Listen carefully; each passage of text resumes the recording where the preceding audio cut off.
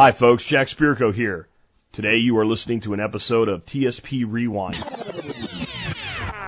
Commercial-free versions of past episodes, podcast blasts from the past. I put these up when I can't do a show due to professional commitments or rare vacations. These podcasts will appear in standard iTunes, Stitcher, and other feeds, but will be titled TSP Rewind episodes and numbered accordingly. And today, folks, we're rewinding just shy of 6 years, February the 23rd, 2017, originally episode 1957, The Beginner's Guide to Growing Food. And this is just a good refresher for some and a good entry-level point for many others when you start saying, I want to produce some of my own food on my own property.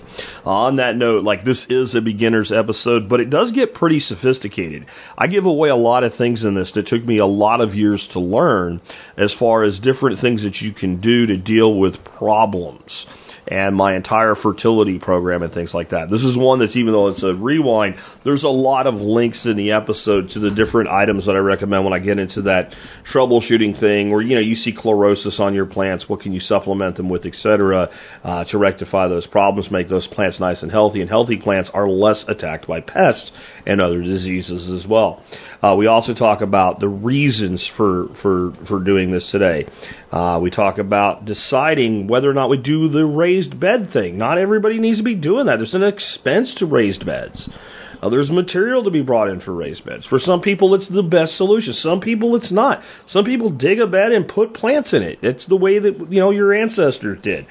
We'll talk about why it does make sense to your first year buy plants. Buy seedlings instead of starting your own. Maybe trying to start one or two things, but not being afraid.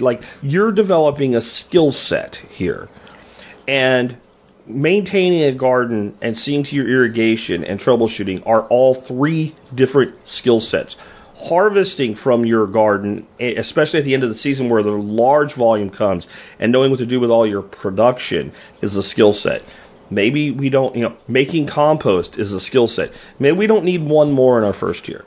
Maybe going out and buy some peppers and tomatoes and things like that.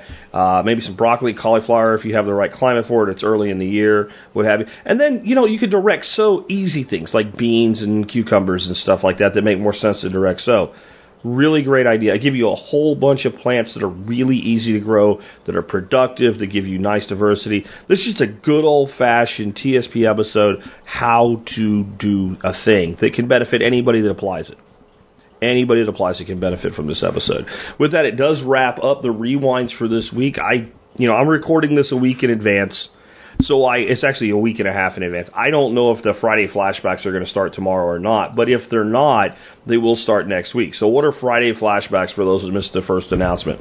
I am going to start doing, since we're now on a 4-day-a-week schedule, I have templatized a whole system for rerunning interviews and interviews only. And we're going to rerun every interview we've ever done. That'll take another 15 years to catch up to today, I guess, doing them once a week on the Friday flashbacks. But the way that I've set this up, literally all I have to do is grab the file and cut off the intro and just go right to where, hey, so-and-so, welcome to the show, and right where I say goodbye, and that's going to be it. There'll be templates of audio on the end and the beginning of both of them, so that'll be done. I've got a thumbnail done for these that all you got to do is change the episode 1, 2, 3, 4, etc. on it. It's all ready to go. I've already heard from some people that are like, Jack, I don't know, you just did this. You just cut. Look, guys, I'm going to be able to take an hour one week. I'll take an hour, and I will be done for 3 months. Is how I set this up, and I just think there is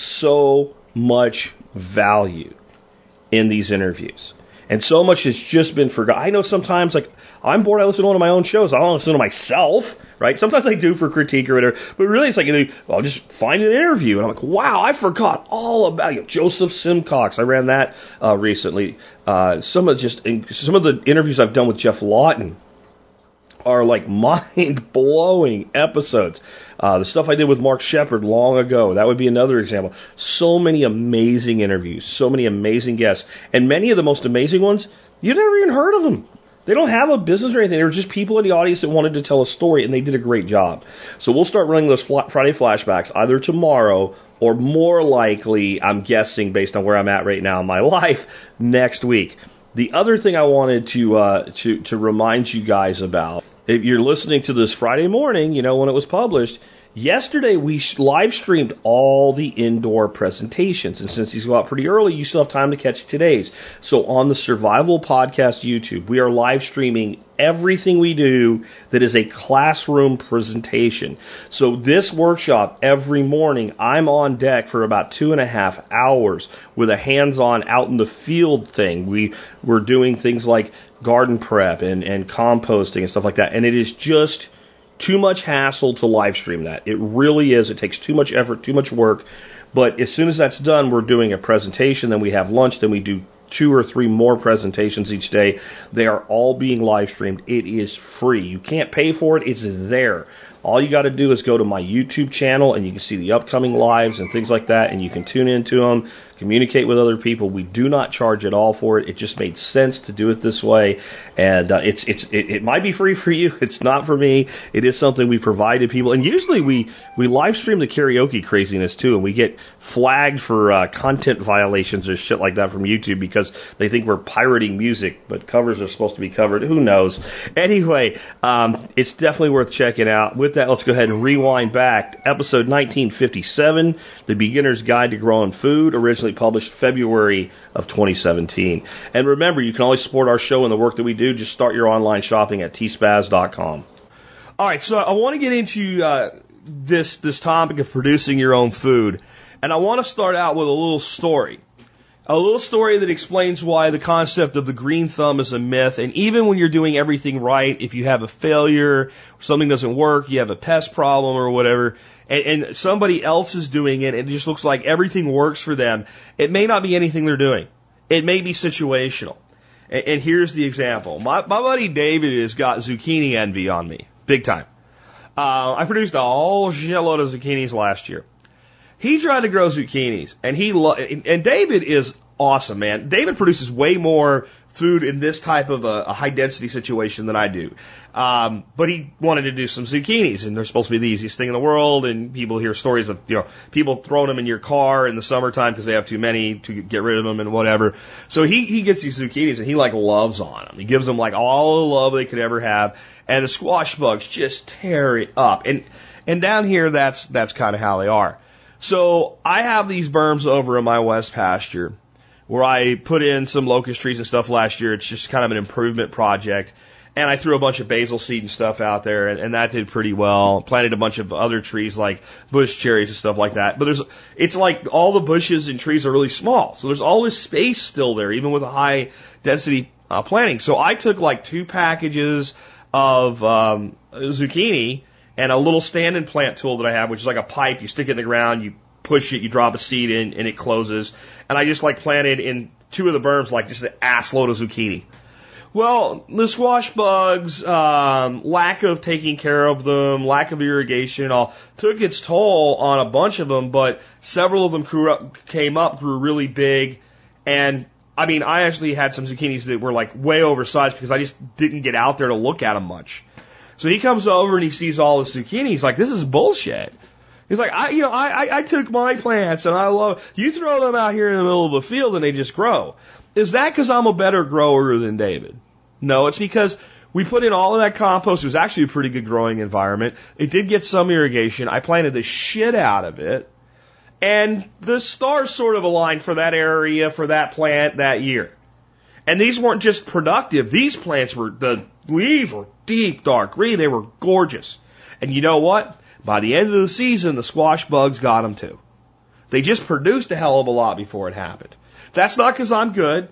So I want all of your frustrations when you see other people do something and have a lot of success with it, just let go of it. It's all a matter of figuring out what's going to work in your area for the thing you're trying to do. So, with that in mind, let's define the goals of a family garden, okay?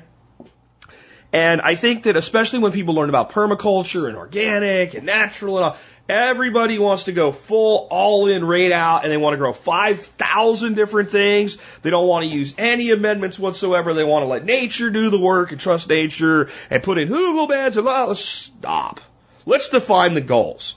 If we define the goals, we can build a path to accomplishing those goals in the first year or at least by the second year. So maybe we're at a break even on some of the goals in our first year, but now we've got the skill and we've got the land developed, and now our second year gets easier and better every year. And yet we still get to yield our first year. So the first goal of a family garden is produce food.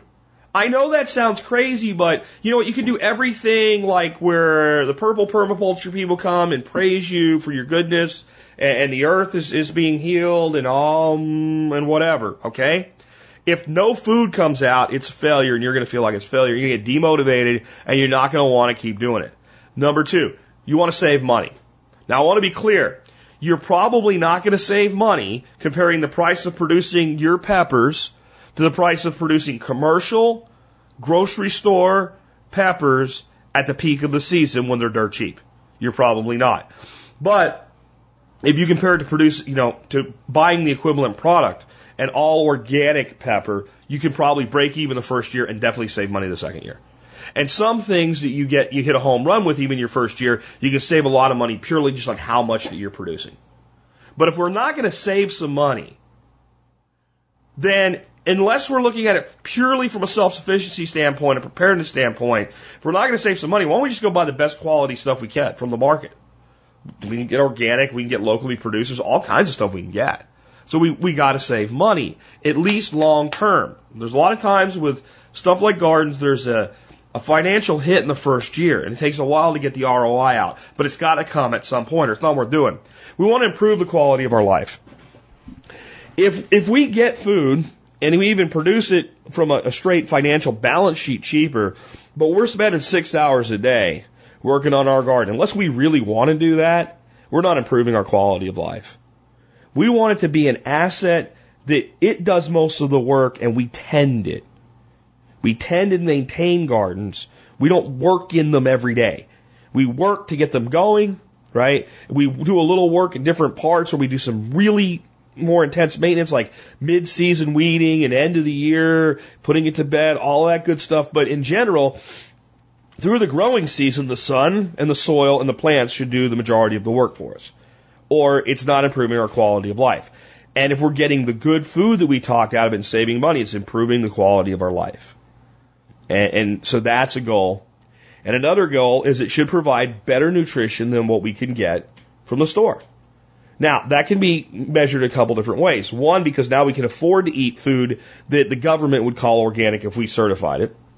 Where if we didn't, we would be buying cheaper food, and therefore less quality. And I think that the home-produced food, that somebody that dumps Miracle-Gro on it is probably healthier than most organic food in the supermarket, honestly. But that's neither here nor there. But the other way we can get is just the quantity. If we have an abundant garden, we're going to be eating that food in quantity on a daily basis. Where if we have to go to the store and buy it, we're not going to use it as effectively. So that's the 4 goals: produce food, save money, improve quality of life, provide a healthier nutrition, and that's what we're trying to do. So I want you to understand. The reason I led with that is I want you to understand everything I'm telling you today is about meeting those goals in your first year. It's not about trying to say, hey, look at me, everything I did was perfect, and I just put the seed in the ground, and heaven blew upon it, and it grew into a beanstalk that Jack climbed up and brought me a whole bunch of beans, right? It's about getting those goals met. So the first thing I want to ask is, if I told you today that I expected that you were going to put a garden this year, would you say, well, then I'm going to do raised beds? And like 90% of people would. And I've talked about this a little recently, so I'll go quick with it, but I wanted to address this today because it's a really important thing. There's some questions you should be asking yourself if you're going to go with raised beds. One, what is your ground like? If you have relatively decent soil, like when I lived in Pennsylvania, the house we had for 3 years in Northampton, Pennsylvania, it was an old piece of farmland that had been turned residential. And it was farmland back when farmers farmed for real, right? There wasn't a lot of chemical ag, nothing like today. And it was really quite fertile. It needed some help because nothing had been done with it. But there was no way I saw the need to endure the expense and labor to put in raised beds there. We dug a plot and turned in a little bit of material and planted it, and we had great results. We didn't do 10% of what I'm going to tell you to do today as like full on make sure it works. And I want to tell you that too, because the things I'm going to give you when I give you the laundry list of stuff are things that really I think you should have, maybe you need, and your kind of troubleshooting tools as you work your way down the list. And you look at your results, and when something's not working, you add that to it. You don't just go all in with all of it at once. But what's the ground like before we're worried about raised beds? Number two, what's your climate like? Honestly, in Texas, if you have the soil for it, you're better off without a raised bed. I know it sounds crazy. But as you get into your summer months, the deeper you're in the ground, the cooler the temperature. Well, Jack, why do you have raised beds? Because I have 4 inches of clay and then I have rock. That's why. I don't have enough dirt. That's what I'm doing. I'm going almost full on aquaponics on everything at this point because it's just easier here. But if I had deeper soils, I would just do in-ground garden beds like I did in Pennsylvania, both the house I had and my grandfather's place. My grandfather, we never had raised beds. The beds might appear a little bit higher because when we turned them over and incorporated material into them and mulched them, that built them up a little bit. But there was never a border at all. I went out every year with an edger, which is just basically a flat, it looks like a shovel without a bend. And my grandfather, he was big on the straight lines thing, right? So I had a string, a mason's twine, and I would mark out the edge, and all the grass that had incurred into the garden would get cut and yanked out, and then I would put down a layer of usually some composted horse manure and turn that in. Yeah, he tilled every year. I like to try to get away from that, but if there's stuff that doesn't belong there, especially it's perennial weeds, I'll turn it over with a shovel. I have no problem with that. I'll turn it with a shovel. I'm not going to run a tiller through it except maybe the first year because it compacts the soil below. Or I'll get a broad fork and loosen it. But if your climate is a very hot climate, then it's more so that you want to be in the ground. Unless, do you get too wet? If you get too wet, then that's a big reason to go with raised berms. Do you get too dry? Big reason to go in ground. So don't overthink that. All I'm trying to say is don't feel like garden must be raised beds. I have to go out and I have to get 2 by 6 or 2 by 8 or 2 by 12 pressure treated lumber and build a box, put it on the ground and fill it with dirt. It works really good. And in some places it's the best thing to do. But if you're blessed with a good piece of dirt, plant into it. That's what your forefathers did. That's what your grandparents did. And I'm coming at this from that angle too today. The simplest approach that your grandparents and great-grandparents took, combined with the modern things we have that they did not, and modern knowledge we have that they did not, to improve our success. Can you either automate or simplify irrigation? I think this is important.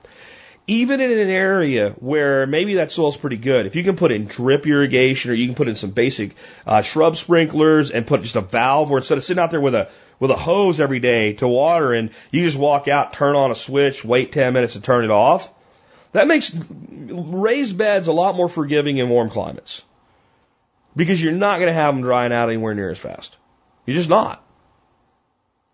Where if you're going to have to go out there and manually water, you're going to get more water resiliency the deeper you are in the ground, if your ground supports that. Are you going to want borders? If you're going to want borders, and if so, why, then raised beds make sense. If because your spouse thinks it looks good that way and doesn't like it if it's just a patch of ground with plants growing out of it, then okay. But understand why you're doing it. Don't just do it because everybody else does it. And where you're going to get your material and how much will it cost. See, if I have decent soil and I can go buy a yard of compost, I can put in a bunch of beds with that. But if you think about it this way, let's say I'm going to put in a standard size bed, double reach bed, 4 foot by 8 foot. That is like the most popular raised bed size that there is. 4 foot by 8 foot, and I'm going to build it with landscaping timbers. I'm going to stack it 4 landscape timbers high. That's going to give me a foot of depth. So now I am 4 foot by 8 foot by 1 foot. Well, I need about 1.1 cubic yards of material to fill that in. Call it a yard because we're going to leave some head space for some mulching. So I'm probably not going to want to plant into pure compost. So I'm going to have to come up with some sort of a soil mix, and I'm going to have to come up with a yard per bed. Where if I'm planting into the ground, I don't have that concern.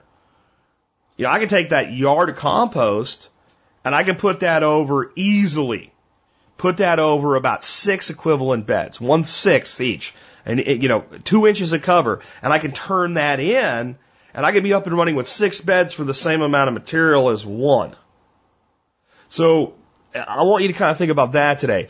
I don't want to get deep into, your soil mix, but I will tell you that some of the amendments I'm going to give you are going to help with that, but probably the best thing that you can do if you have to buy material is to make a diverse mix.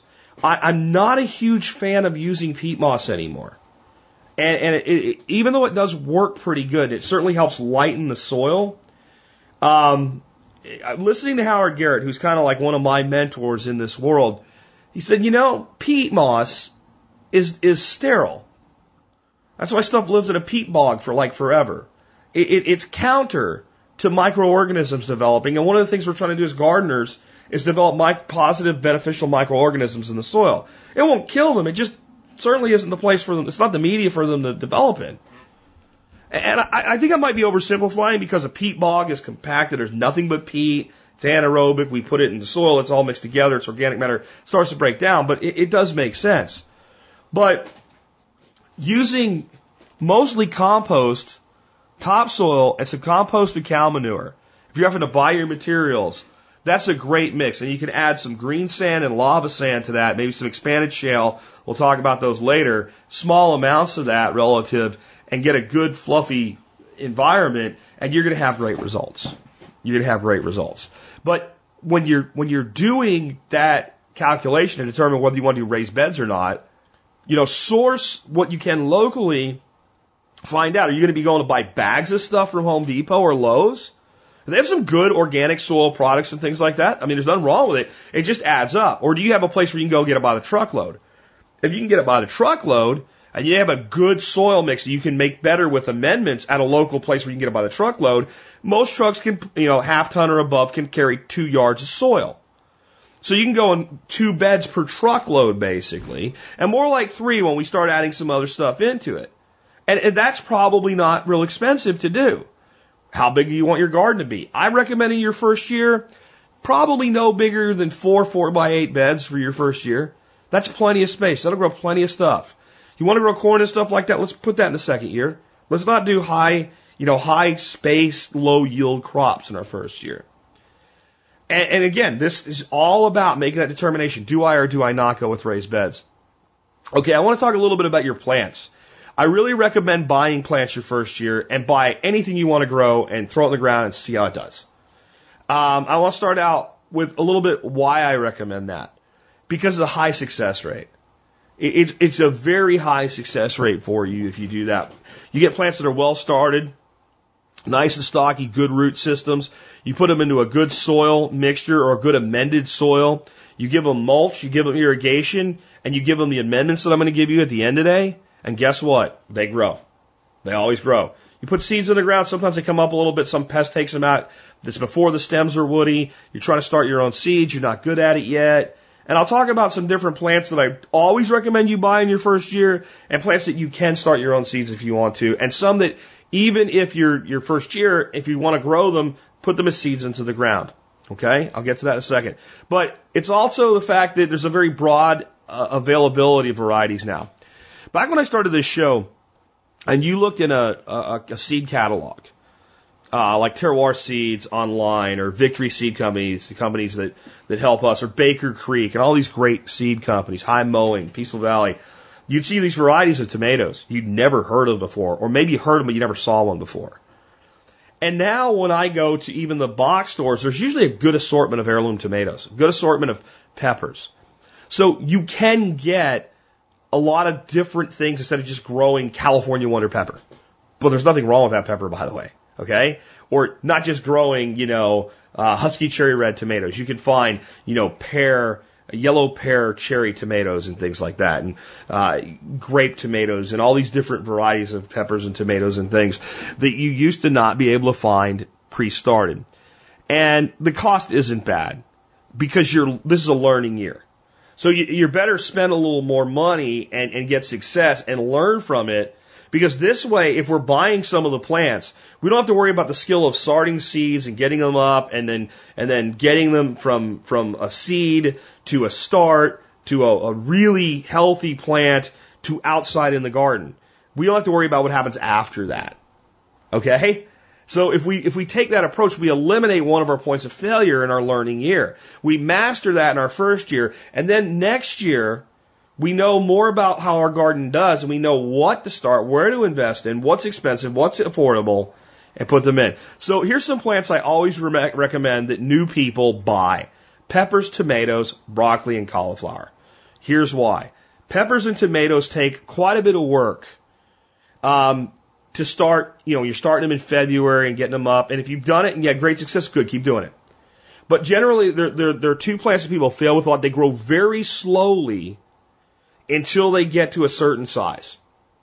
And then once they get to a certain size, they develop enough root structure, you get them out in the yard, and you get good fertility in them, you get good sun, you get long days, then they take off. But in that initial stage, they grow very slow. Broccoli and cauliflower, I don't really recommend you grow cauliflower. I think it's a low-yielding crop, but I included it anyway because some people like it. I'm not a fan. I do like broccoli. I think it's a much better crop if you're in the right parts of the country for it, because when you get a broccoli head, it grows, you get a big broccoli head, you cut it off, and little shoots come back. You can put in a bed of broccoli, and you can eat broccoli all year long. If you live like, let's say, Virginia North. Down here, your broccoli, you should be harvesting shoots by now in Texas, honestly.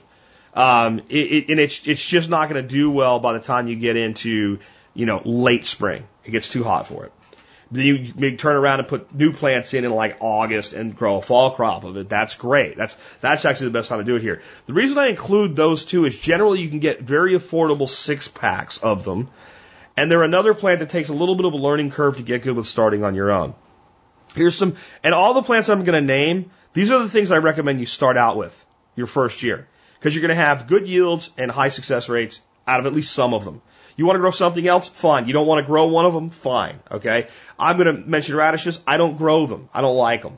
I do grow daikon. I'm talking about regular red cherry radishes, okay? I don't grow them because I don't like them. You don't like something, don't grow it.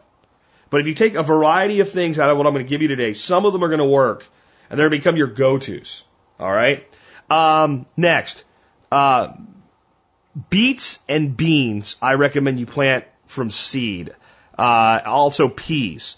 So your beets, your beans, and your peas. I recommend all of those, if you want to grow them, you plant them from seed because they just don't transplant very well. And you plant them in such numbers that they don't really effectively make sense to start from, in little pots. Radishes are so fast growing, they don't really make sense to plant any other way than directly into your garden. Arugula. I recommend you sprinkle arugula seed everywhere, and wherever it grows, encourage it. Let it grow as understory, and in most places, if you let some go to seed, it'll almost become perennial in a lot of gardens. It is a fantastic green. You can start, this is one of those ones, you want to start some from seed in little pots and put them out, that's fine. And you want to do both to see which works, fine. But definitely arugula is a great direct sow.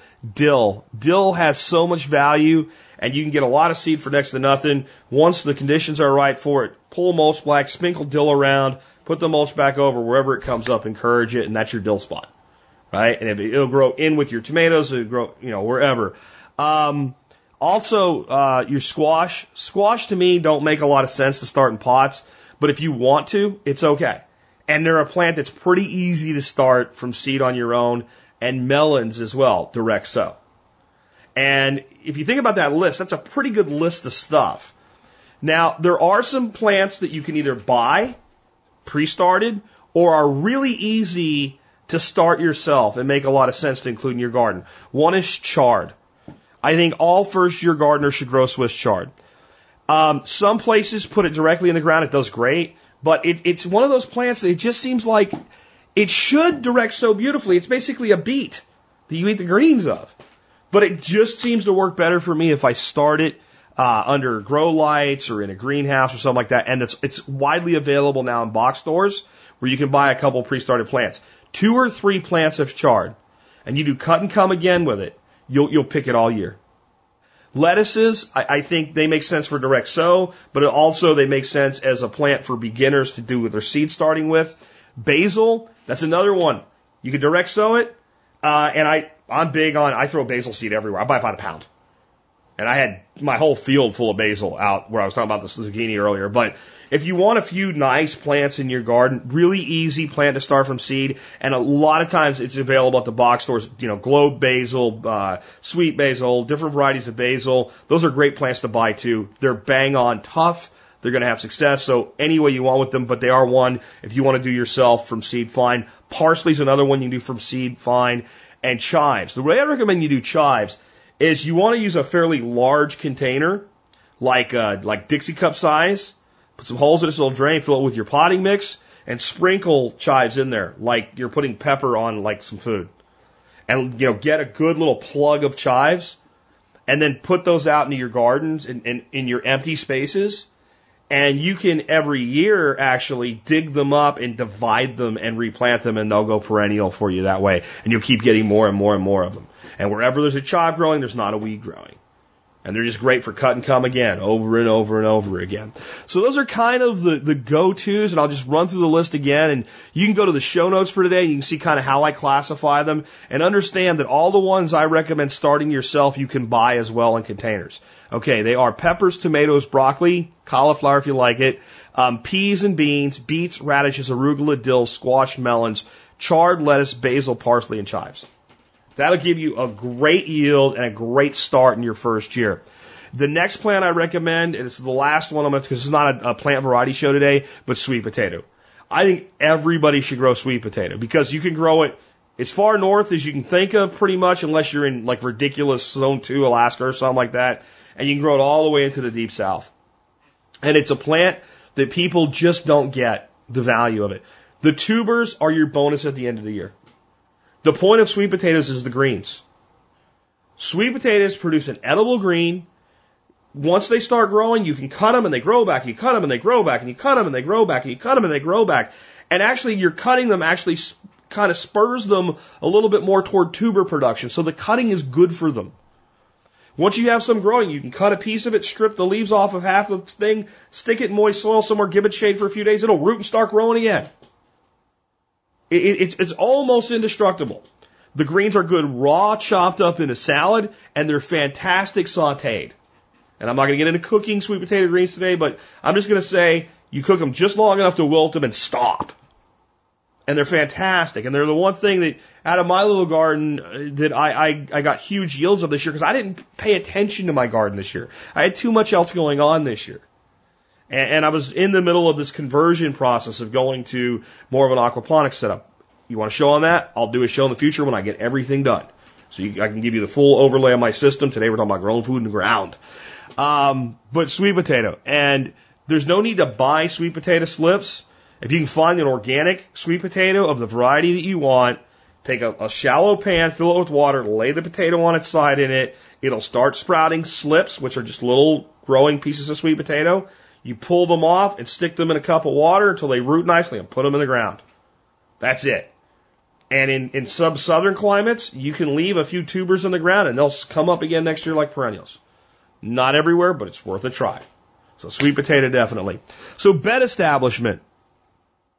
I really recommend, in spite of all of the hype, and it's not even hype, all of the good things about no-till, that when you establish a bed in your first year, unless you're doing a raised bed where it happens because you just mix it up and throw it in there, if you're planting into your native soil, you double dig it. And I'll go this far. I recommend that if you're going to build, you're going to use 2x8 lumber and build box raised beds standard style, and you're going to fill them with something, I still recommend you double dig what goes underneath there. You double dig it, you pull all of the grass and stuff like that out of it, and then maybe put down a weed blocker that will decay, like cardboard or newspaper, and then you put your fill on top of it. And stop trying this whole, like, tilling is evil all the time thing. Tilling works or farmers wouldn't do it. What we want to do is we want to get the soil going. We want to get it aerated. We want to change the structure. We want to disturb it in a positive manner. And then we want to let nature do the work from then on if we can. And if I go to plant my garden bed next year and I let it get away from me a little bit and there's a bunch of grass and shit in it, guess what? It's getting tilled. It's the easiest way to fix that problem. If I've done a good job, I've kept the weeds out of it, I've kept the Bermuda grass out of it and whatever, then it's not getting tilled. Then we're gonna pull back the old mulch that's left on it. We're gonna pull up the few little odds and end weeds that are in there. We're gonna put down some fresh compost. We're going to put back that old mulch. We're going to put a new layer of fresh mulch on it. We're going to pull that shit back and we're going to plant into it. And we're never going to till it again. That's the goal. But in establishment, double digging. What does double digging mean?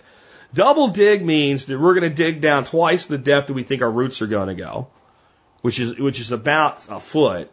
And we're going to dig, basically, if we have a 4 foot by 8 foot bed that we're putting in, or no matter how long it is, we're going to dig out about a foot completely out. And we're going to take that dirt and put it something like a wheelbarrow. We're going to take it up to the other end of the bed. And we'll put down a tarp or a piece of cardboard or something to make it easy to clean up. We're going to dump it on the ground. We're going to go back to where we were and we're going to dig the next foot and fill the hole. Then we're going to move down and we're going to keep filling the hole as we go. So you get out. It makes it very easy to dig and we're turning the soil completely over. And then when we get that last hole, we'll take the dirt that we dumped at the end and we'll put it in the hole. And then we'll take whatever amendments, composts, etc., that we're going to add to our soil, and we'll put that on the top of our soil, and we'll kind of mix that in a little bit, so that it's mostly on the surface. And we'll let nature do the work from there. It really is that simple. And I'm a huge believer in mulching with wood chips. And I'll steal all the nitrogen. Shut up! Shut up! Shut up! Shut up! Shut up! Shut up! That's how every time I hear it. Shut the F up! Wood chips are not going to steal all the nitrogen out of your soil, and when we add the amendments that we're going to add, it's not going to matter anyway. But if that's you, shut up. And I know that sounds insulting, but it's 8.5 years of hearing the bullshit while I'm growing tomato vines as big around as my wrist out of wood mulched beds. You know, if you want to get an overview of how good this works, I don't actually like this video, but Google Back to Eden Gardening and watch the YouTube documentary, the Back to Eden method. I'll tell you what I don't like about it. Some people think it's because I'm not religious. I don't like all the scripture in it. I could care less about that. I couldn't care less about that. It doesn't matter to me. What I matter is it's the Back to Eden method. No, it's mulching. It's been going on for 50, 100, 1,000 years. My grandfather had me doing it when I was knee-high to a grasshopper. It's not the Back to Eden method. It's wood mulch. But it does prove that it works. It puts a skin on the soil. It keeps all the organisms happy. It reduces temperatures. Well, there are some plants that you don't want it up against the stems of any of your plants. So you pull it back from the point where your plant comes out of the ground a little bit. And it just works fantastic. It's cheap. It's available everywhere. So definitely mulch with wood chips when you establish your garden bed. You will thank me for it later. Weed block. I want to throw a little thing. It's even not in my notes here, but I'll talk a little bit about weed blocking. If you are not going to have time to at least once every 3 days go out to your garden and pull every weed that you see, especially in your first year, out of there until you get the fertility up to where the weeds become less of a problem, use weed blocker. Standard cloth roll out weed blocker. Once you get your bed prepared, before you add your mulch, lay it down, put it in with staples. You can, find those on Amazon or what have you, or the local hardware store. Cut holes when you put your plants in. If you're going to do seeds, then you pull your mulch back and you make a line for a furrow. You take a razor knife and you cut a slit. You pull it back. You cut your furrow in, you put your seeds on, you put your dirt back on, you push your mulch right up to the edge of it, and you let that come up through there. It won't be as effective, but it will be highly effective. If you want to do it in a way where it's only going to be kind of a first-year thing, and you want to eventually not use a weed blocker, wet cardboard, but you got to understand this. You got to keep it wet. If it dries out, it will become hydrophobic. You'll be watering your garden. It'll shed right off of the cardboard underneath your mulch. You'll have no idea. Your plants will be dying and dehydrating beneath it. You got to keep it wet, and the best thing to do is when you first add it, soak it. Soak it completely soaked so that it makes soil contact. There's no bubbles in it, so it becomes flexible. And that's actually a great way to go. It's a better way than the synthetic weed blocker. The synthetic weed blocker is cheap and it works. The downside is it has a 25-year warranty. No, it doesn't, because they know no one's ever going to claim it. And they're marketing that not to vegetable gardeners, because you have to do some of your soil every year. They're marketing that to flower beds in the front of HOAs, where they put it all down, they plant the rhododendrons and shit like that, and they throw mulch on top of it, and they never dig it up again. Okay? That's not you.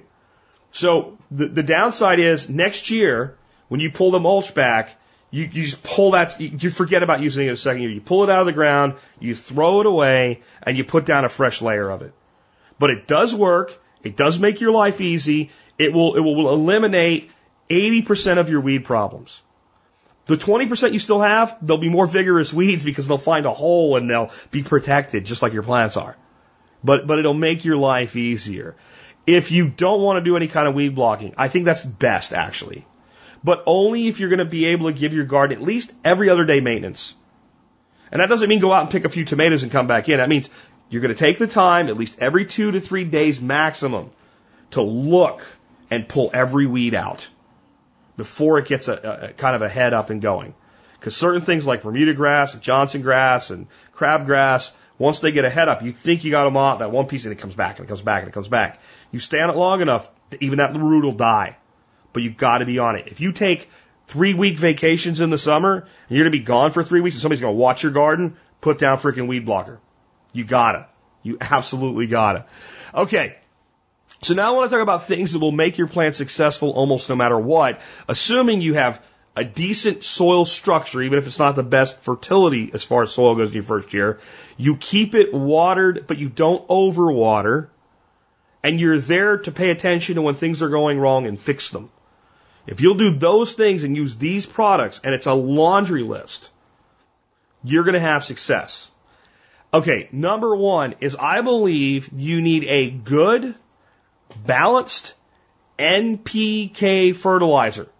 Now, if we were doing the conventional route, we would go down to the hardware store and we would buy a big giant bag of 14-14-14 granulized commercial fertilizer. If you just want food and you did that, I'm not going to do it. I'm not going to recommend it, but I'm not going to put you down for it. And you can still eventually go all natural, organic, etc. Okay? And it does work. But my view is we're putting in a long-term asset here. We're putting in something we want to get better every year, and we want to stop doing as much of the things that we're going to talk about that we're doing. We want to do less and less amendments in work every year. So the best thing I found for that broad spectrum, routine fertilization throughout the season, whenever your plant's like a little sad, we're going to add it. We're going to add it when we plant. We're going to add it 2 weeks after we plant. We're going to add it 4 weeks after our initial planting. So in our first month, we're going to do it 3 times.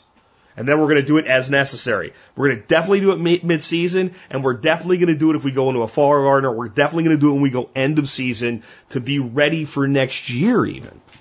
It's a liquid fertilizer. It's called Dr. Earth 1014 Premium Organic All-Purpose Fertilizer.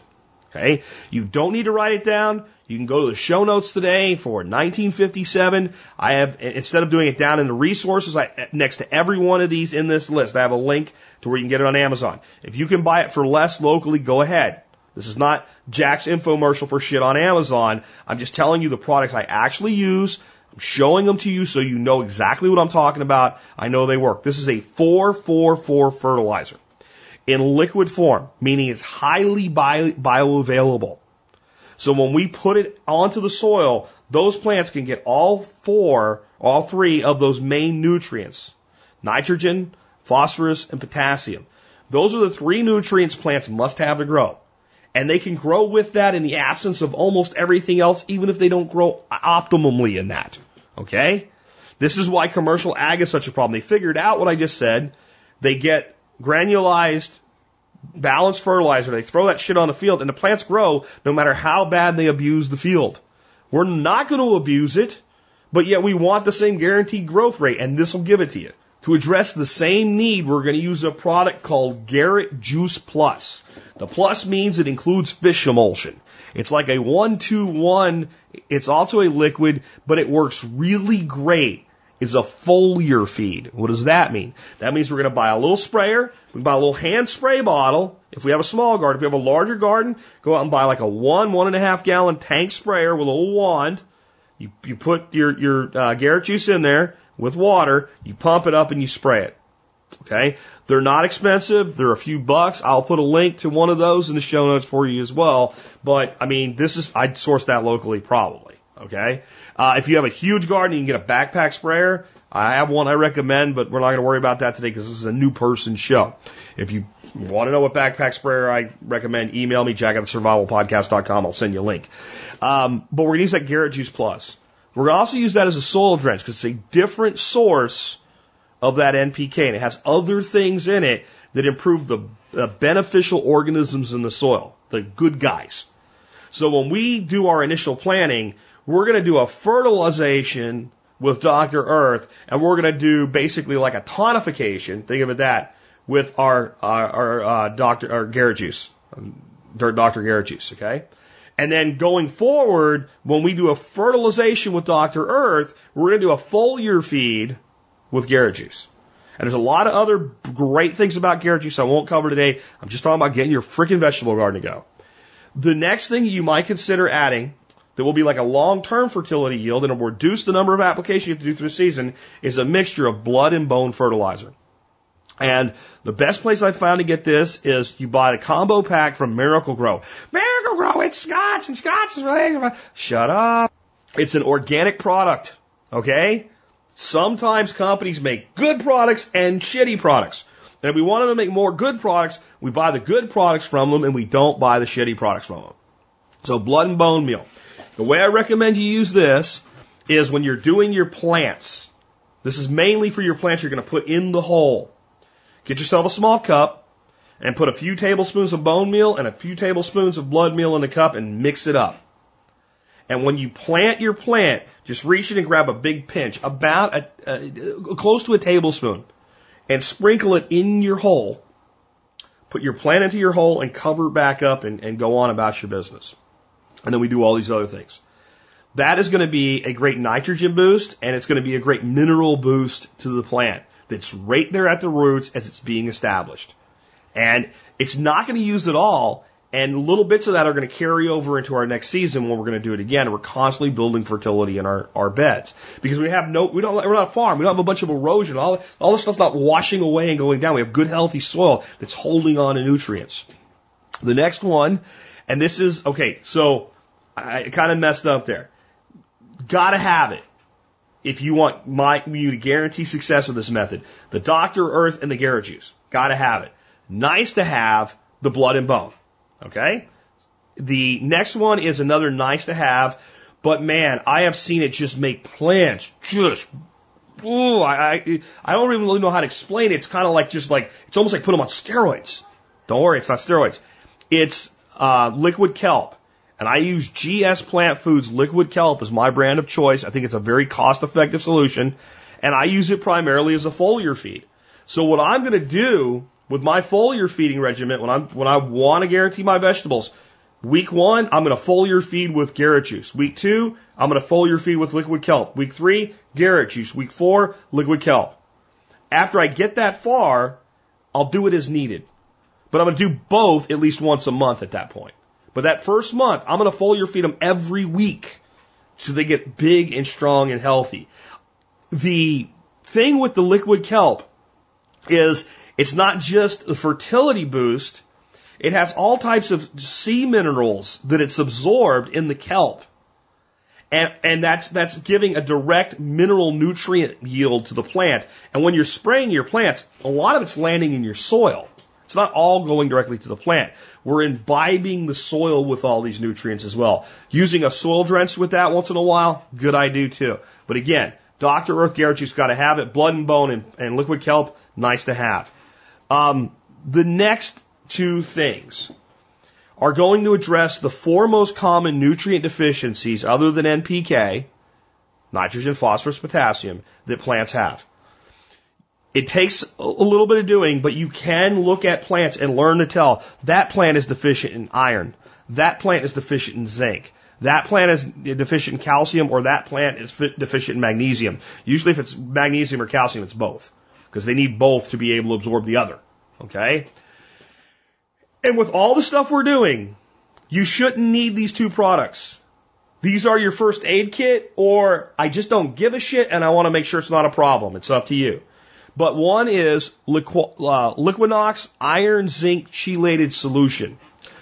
The chelated makes it very, very highly absorbable. A little bottle goes a long way. If you keep it in a nice, cool, dark area, it'll store for multiple seasons, so your investment is well protected. It is best applied as a foliar feed, and if you feel your plants need it, you can just add it to either your Garrett juice or your liquid kelp when you're doing your foliar feed. The other one is a product called Hydro Organics Earth Juice Cal Mag Plant Food. It's also chelated. These are all natural products, both of them. There's no chemicals here. And calcium is one of the places where people have big time deficient calcium, magnesium, and they have them in soils that are loaded with it. If they have, like I do, hard water. When you're hitting your plants with hard water, and especially when you're moving toward the alkaline side of with your water, and in many places you have this, it makes it very difficult for those plants to get at those nutrients. So by adding these two things to your foliar feeds, you're in good shape. And you could do it like in that establishment phase, and then just watch them. Because what are the symptoms of these deficiencies? Well, basically the plant doesn't look healthy. It develops chlorosis, which is where you see like green veins and yellow leaf. In some instances with calcium and magnesium, you end up with like purple or reddish colors to the leaves or things like that. But in the end, they all kind of, like deficiencies in any one of these four look very similar. And you could tell things like, if it's on the lower leaves first, it's probably a calcium magnesium deficiency, where if it's kind of uniform, it's probably more zinc iron, and it could be something else. But those four are the most common. So if we foliar feed with those a couple times, then the plants get off to a good start. This is why this is important. When they're deficient in those nutrients, even if they don't start to show symptoms initially, they're weaker, they're more likely to be consumed by predators, by insects, and they're also more likely to succumb to diseases like blight.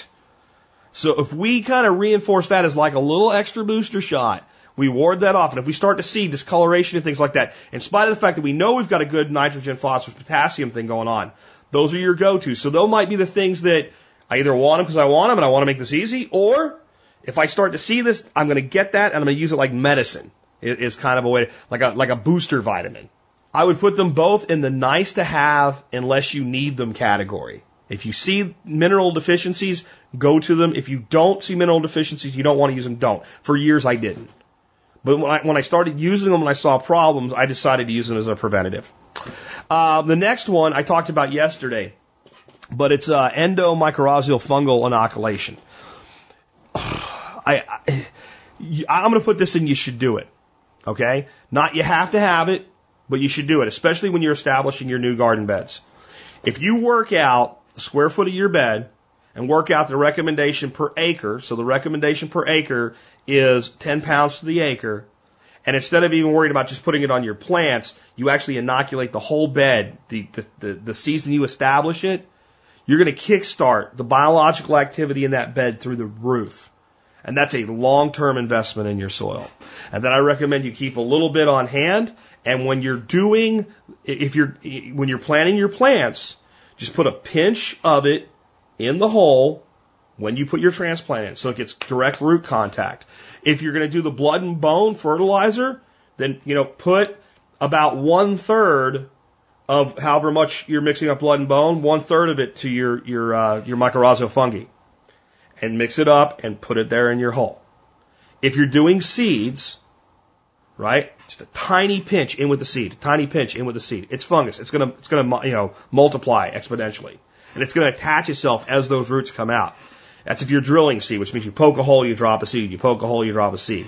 If you're doing a furrow where you're doing something like carrot, and you cut up a furrow, and then you sprinkle your seeds in, then just sprinkle a little bit of that all the way down the length of your furrow.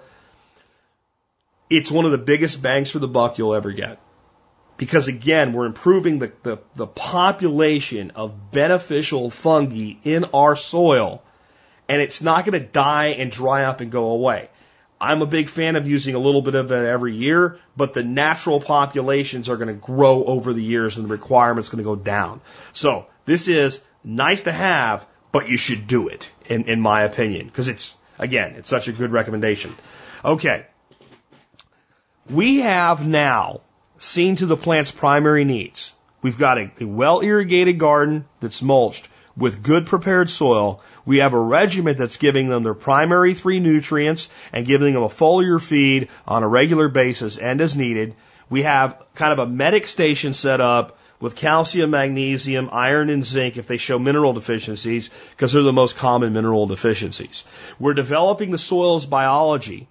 And we'll talk a little bit about organic matter additions and things like that going forward, but we've come off to just a great start. And just mulching every year with new wood mulch, the soil that is contacting the wood, that will have a nitrogen exchange. That little thin layer, it'll slowly incorporate itself into the soil over the year and build soil just from that. Okay? But what we want now is to develop mineral-rich soil that the plants that we're harvesting not only get all the minerals they need, but get such an abundance of mineral that we're eating nutrient-dense food. So the next 4 that I have, well, 3 really that I have for you, do that. And I'm going to say some things about them as I talk about these next 4. Azomite is basically a rock dust. It has almost every mineral that a plant could ever need in it. You don't need a lot of it. It's another one of those things that when you're mixing up your blood and bone, your mycorrhizal fungi, about an equal amount to the total of blood and bone can go in there, or we can just put a sprinkle in every time we plant a new plant. But it's a good product to basically cover, when we establish that bed, put a thin covering over the whole bed as we turn in and mix our initial soil mix. I would say it makes a good sense to run about 5 pounds of it to a 4x8 bed.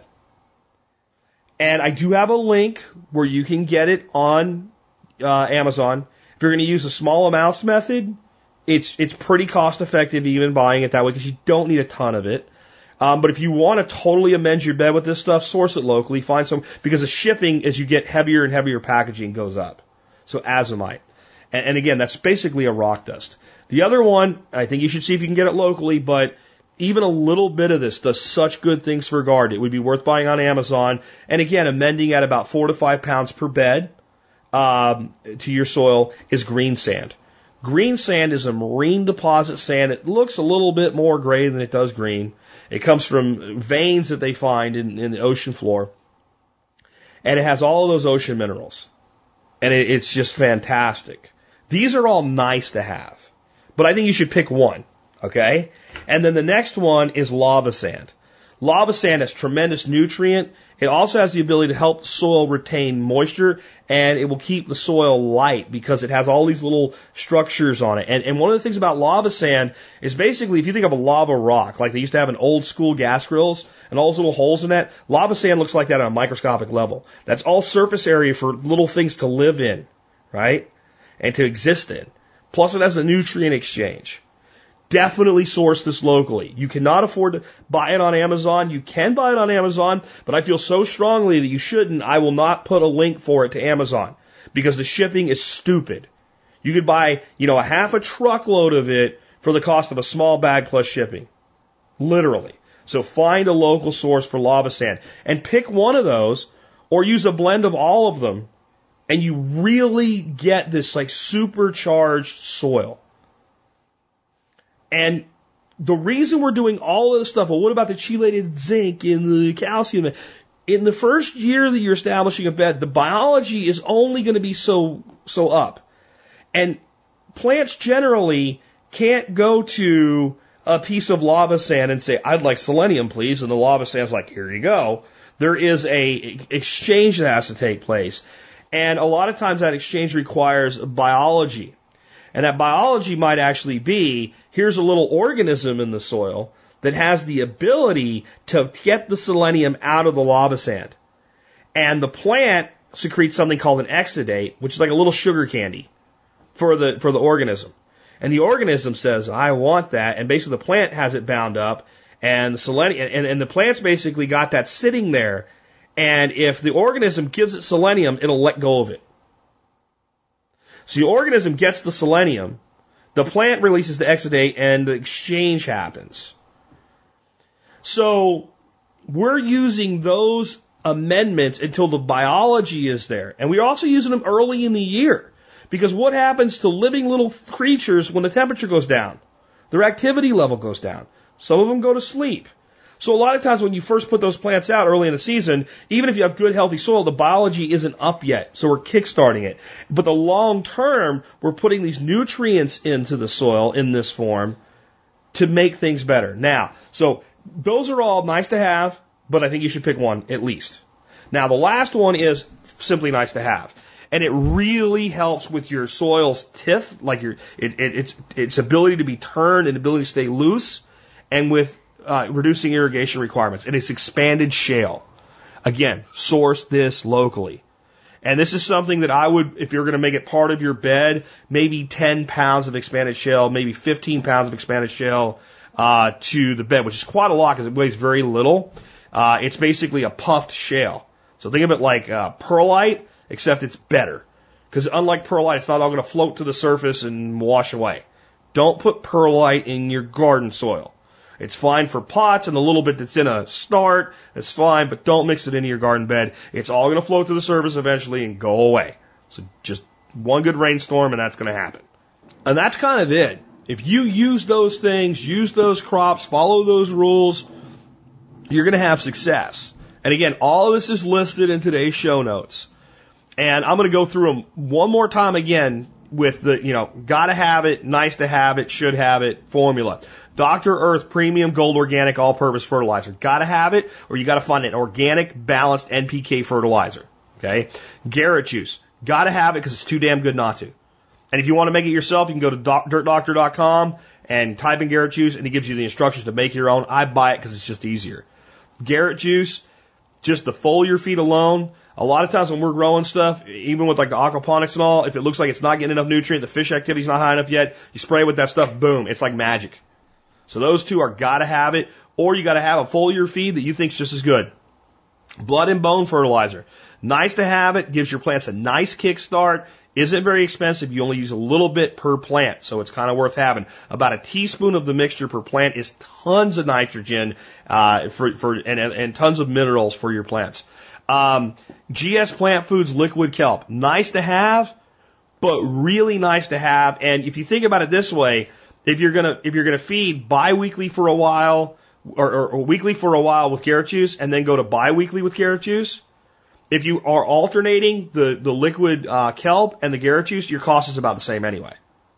You do have to buy two products initially, but your amortized cost across the season is about the same. They cost pretty close to the same amount of money and apply at about the same rates. But a really nice to have one. Hydro Organics Earth Juice, the Cal Mag, don't need it unless you need it. Okay? But it's a good first aid kit item to have. The same thing with the Liquinox Iron Zinc Chelated Solution. If you see mineral deficiencies, I don't even try to go, I think that's calcium and do calcium. I do both of them right away. And if it goes away, it goes away. I don't have to worry about it anymore. Endomycorrhizae fungal inoculation, really recommended for bed establishment and really recommended to go along with your plants. It's a high return of investment, very small amounts at a time being used. Azomite, green sand, and lava sand, nice to have, but you should have one of them. Expanded shell, nice to have. Nice to have. Good for your irrigation reduction. And let me put it this way too. There's places where you live where you can just dig up the dirt, plant stuff, make sure it's well mulched, use a little bit of compost, and everything will just do fantastic. If you live there, don't think you need any of this stuff. Be grateful for what you have, but really take care of your soil so it stays that way. And even if that's you, I would really consider things like the fungal inoculation, a good balanced organic fertilizer, and a good foliar feed like either Garrett Juice or liquid seaweed. All of those things just make your plants more resilient. Okay? Now, going forward, doing more the first year, things like that, I want to talk compost bins and worms and all. Yes, yes, and yes. But If you take the approach I gave you today, and your first year you have lots of food come out of the garden, then you're motivated, your family's motivated, everybody's happy, you stick with it, and you develop all those other skills.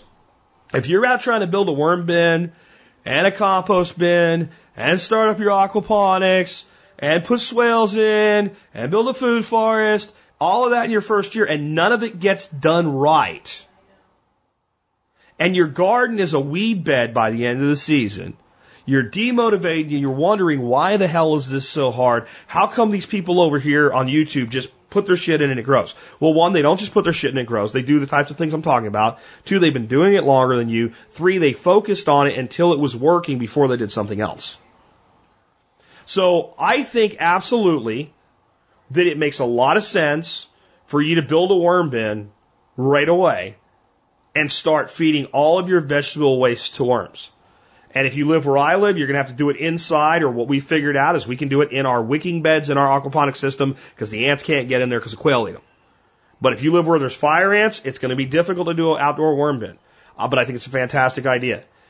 For most homeowners, a worm bin will do the majority of your composting for you. It really will. Unless you have lots of like waste from agriculture, something like that, doing big compost piles, you're probably better off with a worm bin than any other form of compost. Because what most people do when they're trying to compost is like baking a cake, and you keep adding batter before the cake's done. So the biological activity starts to break down the material in the compost, and you go throw fresh compost on it. And then that starts to break, and you throw more, and then you throw more, and you throw more. And you can do it. If you have a lot of yard clippings and stuff like that, you should do a big compost pile. But mostly, if the 90% of what you're composting is off your dinner plate at the end of the day, because, that didn't get eaten, and when we cut that was left over, and we cut the end off of the celery, and we want to compost that, and here's all the tea leaves from the day, and all that stuff, and here's the coffee grinds, then get a worm bin. Absolutely. But don't think that worm bin is going to make you a master gardener. That's why we're doing these other things. And then when I talk about amending the soil, we put those worm castings in that soil. And all of the other things that you think about and want to do, my suggestion is bolt down a high production garden first, and then everything else gets easier. And you develop skills as you go. And again, the way that I've laid this out today is the way I think that will give you the largest chance of success that makes you happy in your first year, or even your third or fourth year, if you're first and second and all, you're like unhappy with your results. The products that I recommended today are damn solid products. I use them all personally, or I would not recommend them. I'll tell you right now, lava sand, green sand, and azomite are in my beds. And as I'm building my wicking beds, small amounts of them will be added to my wicking beds. So they'll make my entire system stronger. That's one of the beauties of aquaponics. They'll go systemic through the whole thing, including the ebb and flow stuff. Expanded shale, I don't use it. That's why I said it's nice to have. If I was dead hard set on doing raised bed gardening here, it would be my next addition to make things work a little bit better. Dr. Earth, I have a jug of it in the garage. Garrett Juice, I have 2 jugs of it in the garage. Blood and Bone, I use it constantly. People who've been here for workshops, you've used it when you've planted here. The liquid kelp, I have a jug of it sitting out in the garage. So, the zinc and the CalMag, I got that too. I've got these exact products here, and I use them when my plants say, I need you. So, again, this wasn't an infomercial for Jack stuff on Amazon, and I'm saying that because what are we going to do now? We're going to remind you that you can shop on Amazon and help support the work that we do through tspaz.com. And I do have an item of review for you today. It is not related to gardening. I guess you can buy one of those things that, like, plant bulbs with them or something like that. It's the DeWalt 20-volt Power Max drill. And I'm a big fan of DeWalt Power Tools, as you guys know. I think this drill is the best way to get into their 20-volt product line. You get a charger, 2 batteries in the drill for $99, so under $100. It's a great drill. The main reason I featured it as an item of the day, though, is because I was looking at getting a new drill, not really a new drill, another drill. I've got a bunch of stuff going on right now, and I'm doing some projects right now where I just like to have a drill with a ratchet driver in one and a freaking drill bit in the other and not be swapping them. Because I'm putting these lag bolts in for stands that I'm building for my aquaponics system because I'm putting 100-gallon tanks on them. And I wanted, something beefy to hold the main supports with so that huge heavy tank doesn't collapse. And it's just a pain in the ass. So I'm like, I'll get an extra drill. 2 is 1, 1 is none. So I find this drill, and I'm like, yeah, $100, and I get, I already have switched over to 20 volt with the adapters and all, and I get 2 more batteries and another charger. The batteries and the charger would cost me that. So fine. So I buy it, and I look and I see a bunch of 1-star reviews, 10%-ish. I start reading them, and all of them are saying the batteries suck, the batteries won't take charge, the batteries suck, the batteries suck. And I'm reading them, and every person that I'm reading, I'm going, this is not a tool person. Something's up here. And I thought back to when I got my first adapter for my drill. And I put the battery in it, and it went blink, blink, for charge, blink, blink, blink. And it went steady, which means it's not charged, or it's fully charged. But it's not fully charged. I know because I've run it down. I can take it out and push the button and see the charge indicator. It's got 1 bar instead of 4. And I stick it back in there, and it blink, blink, solid. What the hell's going on? So I pick it up, and I look at it, and I go, and it actually seats deeper. When it seats deeper, the bright red light stays on. So I pull it out, shove it back in there. It starts blinking, and it charges perfectly. A lot of rechargeable chargers, when you put your battery, you just kind of set it in there, and once the light comes on, it's on. This charger, you got to push the battery till it clicks, and it blinks. So I put out a little 1-minute video today showing that with this drill, and this is why I feel good about it. Within 10 minutes, I had a comment from one of you guys saying, I bought that drill this year. I thought it sucked. I just saw your video. I went and tried it, and my drill's perfectly fine. Thank you. So that was more why I picked that than the product. I don't generally have a lot of power tools sale when I put one up, but this is a great drill to get in there. So if you're considering something for that need in your life, take a look at it. DeWalt makes higher end drills for sure. This is a great second drill, additional drill for the kid, drill for the wife, things like that. Additional drill just to have for the kind of thing I'm doing. Plenty of power though. Great little drill. DeWalt 20 volt max drill kit. Comes with a bag, two batteries and a charger. $99. Next up, time for our song of the day. Song of the day today is kind of a song that I would bet everybody out there has heard in their life. Jailhouse Rock by Elvis Presley. Jailhouse Rock. You know what I was amazed by? When somebody recently posted something on Facebook that said, when you realize that Jailhouse Rock was about prison sex, ew, Elvis, that's nasty. And you know what that is? That's us judging a song from 1957 with 2017 viewpoints. Jailhouse Rock was just a friggin' song. It was just a song. It had nothing to do with that. And it was kind of the epitome of rock music from the time. And what I wanted to kind of point out to you, because I said, this is the age of rock and roll. And I know those of you that are 80s guys that were into the hair bands and shit like that, or 70s guys who were into classic rock, which is kind of more my. This is not the age of rock. It's the age of rock and roll. The genesis of where it all came from. And I'd just like to tell you a few of the songs that made the kind of top of the charts for the year this year that are those types of songs. Great Balls of Fire by Jerry Lee Lewis. That'll Be the Day by Buddy Holly. That was number 2 and 3 this year. Elvis hit the chart again, number 5 this year with All Shook Up. Jerry Lee Lewis had the number 9 song of the year, Whole Lot of Shaking Going On. The Everly Brothers, Bye Bye Love, was number 12 for the year. Danny and the Juniors with At the Hop. You see, Peggy Sue from Buddy Holly was number 15 for the year. Wake Up Little Susie, the Everly Brothers, number 16. And I could keep going. About half of the top 100 songs of the year are kind of rock and roll songs. There's some other stuff in there, the Banana Boat song and Young Blood by the Coasters and stuff like that. But this really is when America shifted into the world of rock and roll from a music standpoint. And I personally feel music got better and better and better until 1996, and then something just went wrong. But we have a long time to go before we get to 1996. Taking it back to 1957 today with Elvis Presley and Jailhouse Rock. With that, this has been Jack Spirko with another edition of the Survival Podcast, helping you figure out how to live that better life if times get tough, even if they don't.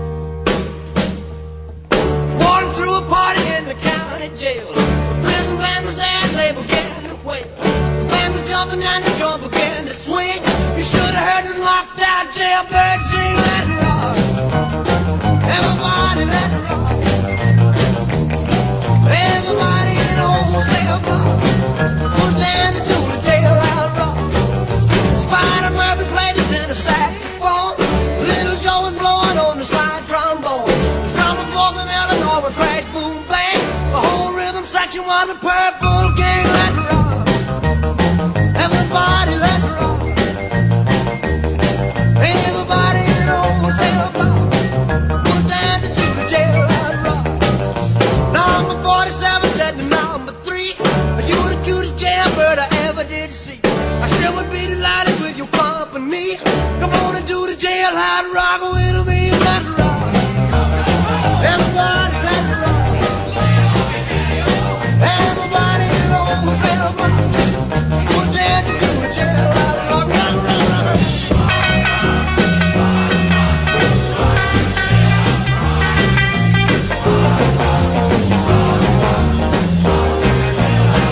Sad sack was sitting on a block of stone, way over in the corner weeping all alone. The warden said, hey buddy, don't you be no square.